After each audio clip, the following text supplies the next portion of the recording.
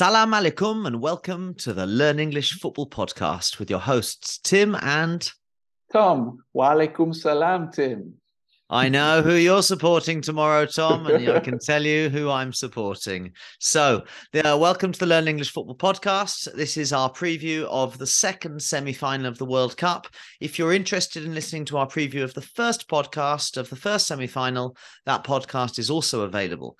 So go back and listen to that. But if you're here for the France-Morocco match tomorrow, you're in the right place. What an exciting semi-final, Tom. I mean, it's a semi-final that nobody expected. I did see a video of Mbappe and Hakimi joking in Paris Saint-Germain training before the World Cup, saying that they were going to meet in the World Cup semi-final. And I think Hakimi was not joking as much as Mbappe was. And Hakimi said he was going to kick Mbappe. So I'm looking forward to it. Well, that, of course, is going to be the matchup. Hakimi is the right back for Morocco. Mbappe is the left wing for France. So it's inevitable that the two will be against each other. And if there is any one player who knows how to stop Mbappe, then it will be a teammate who plays with him at Paris Saint-Germain. So that's actually good news for Morocco. Yeah, and we've spoken already in the last episode about how it will be a real battle between Messi and Modric. Well, this will also be an interesting battle between two of the standout performers in this tournament, Hakimi and Mbappe. So the Atlas Lions against France. Obviously, France have come through the tournament. They had a solid group stage. They did lose, but they made, I think it was 9 or 10 changes for their loss. So I think you can kind of discount that game as not really counting so much. And Morocco have had a great run to the final. They've only conceded one goal, and that was an own goal. So no team has actually scored against them in open play. Incredible. They've had 4 clean sheets. Only 2 teams have had 5 clean sheets in the history of the World Cup, and that was Italy in 2006, and they won it, and Spain in 2010, and they won it as well. So the stats are looking good for Morocco, Tom.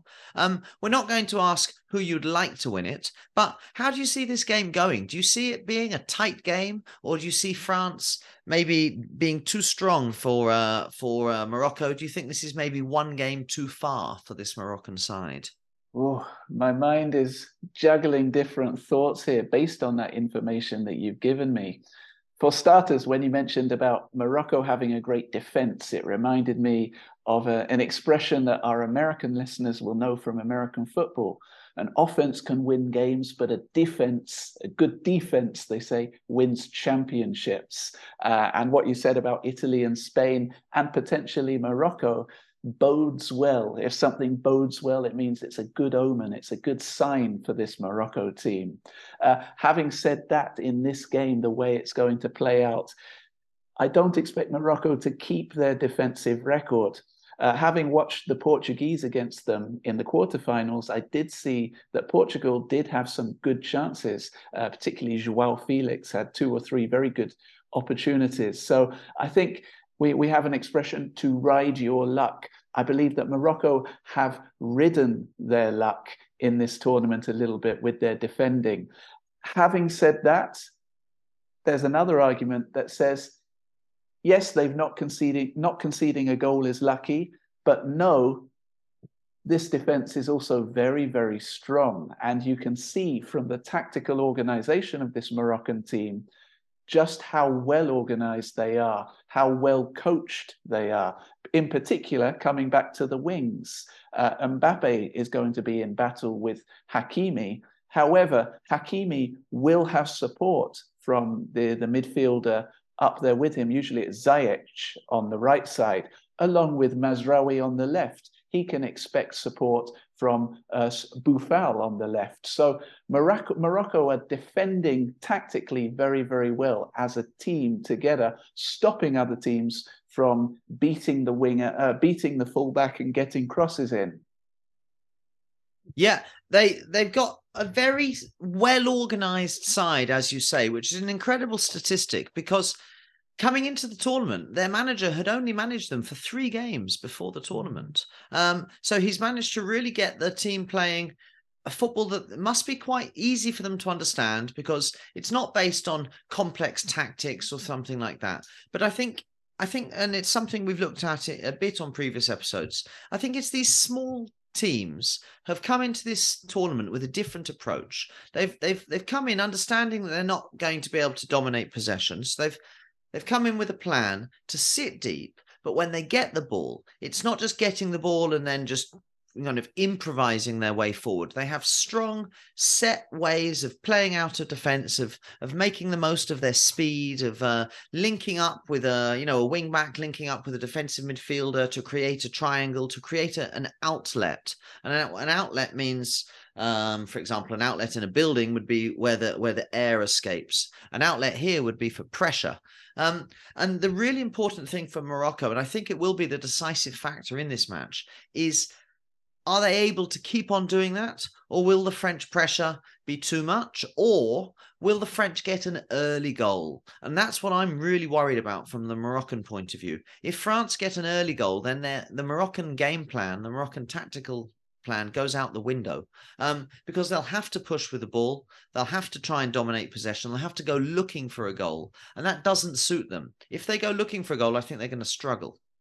That's an excellent point, actually. Morocco, this tactic has worked very, very well for them because they've never gone behind in a game, which means that they can effectively sit deep, and they are excellent at the fast transition play. When they win the ball back, they will open up the play quickly. They will break through the opponent's lines. You can do that tactic when you are not losing in a game. But when you are losing in a game, you need to have the ball. So they will need to play further up the field. They'll need to push further up into the French territory and play more slower transition football. And we have no idea what kind of a team they are. It's obviously not the tactic that's been working for them so far. So you are right, Tim, that the first goal will be crucial in this game. And if it goes against Morocco, it could be very, very tough for them to come back into it. Yeah, and another factor, how much do you think the fans will play a part in this result? I mean, there's going to be absolutely no doubt that the stadium will be 100% supporting Morocco. The Morocco FA have put on 30 extra flights from Morocco to Qatar between the quarterfinal and today.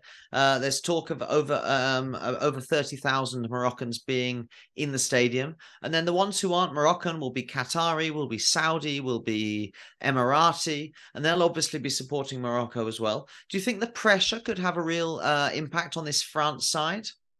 I feel that the Moroccan supporters, we've talked about this at the World Cup in Qatar, how big an immigrant population of Qatar the Moroccans make up. They are there in large numbers anyway. You add those extra numbers coming in, undoubtedly it will feel like a home tie for them, which will, when you look at this French team, they are of the caliber, meaning the quality, that it won't matter to them that they feel like they're playing away. These are players who've played in much more intense surroundings than what they'll find in Qatar. So it shouldn't matter to the French. However, I think the fans can make a difference if the game goes into extra times and even penalties. That's where the Moroccans will feel a little extra spring in their step. I mean, they'll have a little bit of energy that will be transmitted to them through the fans. And if Morocco make it to penalties against the current world champions, then they will be carrying an attitude of strong self-belief into that penalty shootout. I would make the Moroccans favourites to win a penalty shootout against France, partly due to the fans in the stadium. Yeah, I think that could be a factor. What about injuries, Tom? France are injury-free. They look as if they've strolled through the tournament, and to stroll is to walk casually. Whereas this Moroccan side, their captain was forced off with an injury in the previous match. Saïss, I believe one of your West Ham boys got a look in, but he's carrying an injury as well. He's 50-50. I'm getting for Walid Regragui. I'm sorry about my pronunciation. He's got his homework. He's got his homework to do before the match. Do you think these injuries could cost Morocco? I felt like you are right. The West Ham boy you refer to, of course, is Naif Aguerd, who started at central defence with Romain Saïss. And I felt like when Naif Agour was out, he was absent in the Portugal match. Atiet Allah stepped in and had a fantastic game. So I thought they've got at least one substitute centre back who is extremely competent, well drilled, organised. I'm not worried about one of them being out. But if Romain Saïss continues to have this problem with his hamstring injury, then you wonder, do they have the same quality off the bench with their other centre back? That's the one doubt I have for Morocco, the two centre backs. If they've lost both of their star men, do they have adequate replacements? One of them, yes. We don't know who the other one will be, though, if Saïss doesn't play. So that is a worry for me. Okay. And I want to comprehend what a Morocco victory will look like. And I'm going to tell you what I think it could look like. I'm going to imagine a difficult first half. France having more of the possession, maybe having one or two chances, but nothing major. A frustrated Didier Deschamps at halftime. Pressure building from the fans. But more than that, I think maybe players on the pitch, I see Hakimi and Ziyech linking up together to cause all sorts of problems for Theo Hernandez on in the French left back position, because he's not going to get any support from Kylian Mbappe. The French defensive midfield of Rabiot and Tchouameni is not the most defensively minded. Opkapamo, who is the left-hand side centre-back, is not the most experienced. So I can see a point of weakness. I imagine Theo Hernandez has only just recovered from the dizziness that Bukayo Saka left him in. So do you think that this right-hand side for Morocco can provide a pathway to victory? I'm not saying is it definitely going to happen, but is it something feasible, something you can imagine happening? I do think that, Tim, actually. I also saw a chink in the armor of Theo Hernandez. A chink in the armor means a weakness. Yes, that's right. Of course, yes, as an Arsenal fan, you bring up Saka, who had a very good game against him. Also, with that penalty where Theo Hernandez elbowed or shoulder barged Mason Mount in the back. For me, it was a moment of a very irrational moment, and it was, wasn't it? Because Mount was never getting on the end of the pass. That's right, and it tells me that this player is a little bit vulnerable mentally. So I believe that you are right. That could be an area to exploit for France.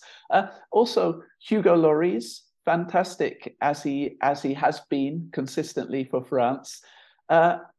I still don't think he's the best goalkeeper, and I'm not sure how good he is at saving penalties. So again, if the game does go through normal time, extra time to penalties, then I would fancy the Moroccan goalkeeper, Bono, to be more of the star man than Hugo Lloris. Well, he's been one of the stars of the tournament this season, hasn't he? I've also got my doubts about Hugo Lloris. I think the England match suited his qualities quite well, actually. He was always busy, lots of shots. He didn't have to make many decisions with his feet, and he didn't have long spells of doing nothing. And I imagine the game will be quite different tomorrow. I think France will dominate possession, which means Lloris will have more opportunities to pass the ball out with his feet, which means he'll have more opportunities to make the wrong decision. And I think he could easily go 5, 10, 15 minutes without touching the ball, and then suddenly have a Moroccan counterattack to deal with. And I think that's when his concentration can lapse, and it can have a short gap. So yes, Tom, we've tried to talk up a Moroccan victory as much as possible. Now let's have a prediction. I'm going to predict 4-0 France. Okay. Well, I'm more optimistic than you, Tim. Maybe that's because I've just been for a haircut and I've been listening to my Moroccan barber and sharing in his optimism. So I'm going to go 0-0 full time, 1-1 after extra time, and Morocco to win on penalties. Well, I would absolutely love you to be correct, Tom. And let's not forget, the footballing world would love for you to be correct. I think I think we reached peak English support at some point during France-England. I think France and England are both countries that invite a lot of hate around the world for our history.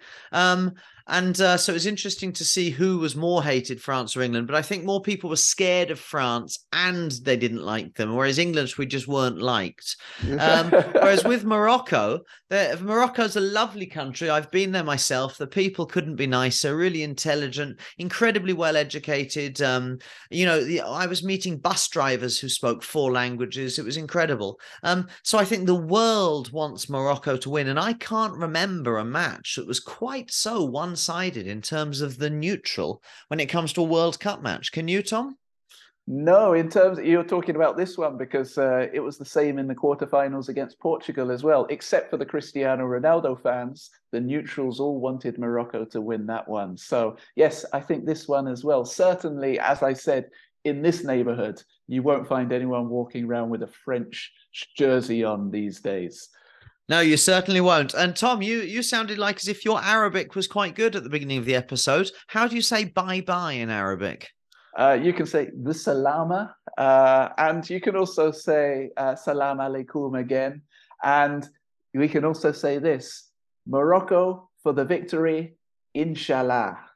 Inshallah, Morocco for the victory. I think we'll finish it on that. Yeah. Inshallah, inshallah. Yes. So, Tom, all of our listeners, I'd encourage them to get involved on TikTok, on YouTube. Leave us a comment on the platform where they find our podcast. A little rating or a review would be a lovely Christmas present, just what we need. Hopefully, Tom, we will be speaking later in the week, looking back on a magnificent Morocco victory. I've got my Morocco shirt on now. I'm going to watch the match with you tomorrow. I don't expect to take it off between now and then.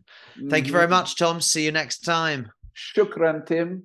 Shukran bazef. Yeah. Shukran bazef. Excellent. Visalama zahabi. That means goodbye, friend. Bye-bye. Bye-bye.